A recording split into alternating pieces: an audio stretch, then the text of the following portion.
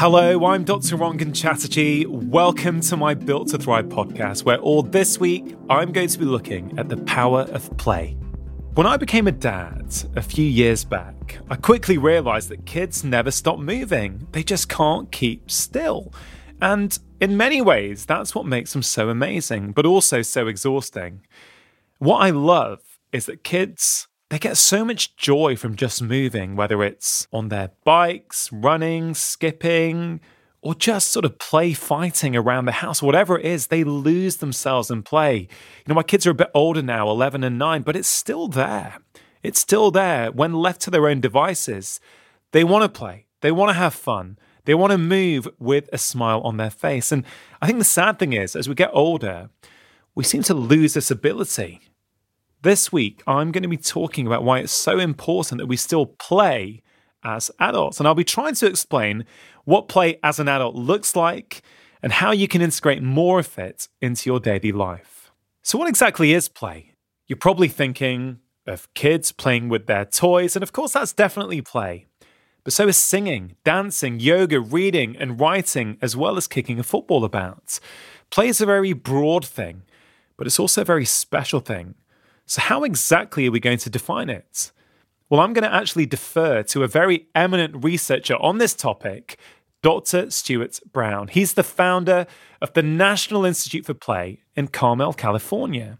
He's the author of the book, Play, How It Shapes the Brain, and he's a fascinating and clever guy. And he says that play needs to be voluntary, fun, done for its own sake, and it takes you out of a sense of time. Just take a moment to ask yourself now if that's something you feel like you've engaged in recently. For me, I think the last time might have actually been last night. After my kids came back from school, we all did a bit of play fighting and wrestling together in the living room just before we had our dinner. And if I think back and reflect, that was probably one of the funnest things I did yesterday. I felt good, my kids felt good, and it definitely brought us closer together as well. You know that phrase, state of play? Well, I'm going to use it, but in a different context to the one you're used to. A state of play is how you feel when you're playing. We've all felt it, and we instinctively know what it is. Play is a state of being, separate from all others, and it's instinctive. If you walk outside and look at two puppies, as they engage with each other, they're playing. If you go to a beach, kids are digging in the sand. Play is pure and it's primal. It's deeply embedded in who we are.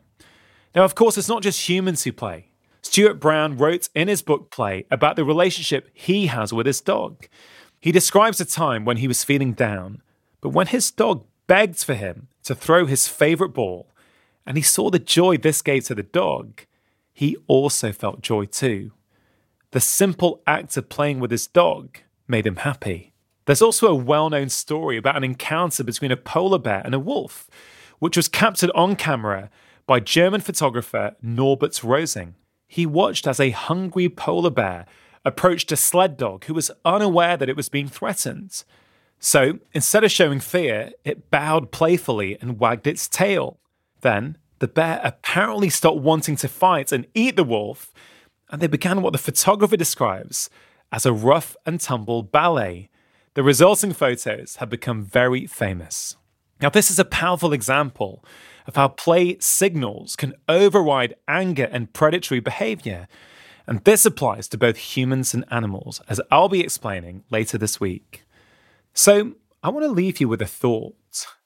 How much play do you get in your own life? When was the last time you did something that you could describe as play? And what playful activities do you think you could start introducing? This is something you'll be thinking a lot more about throughout the week, and for tomorrow's episode, I'm going to be exploring what play as an adult looks like and what happens when we're deprived of it. I'll see you then.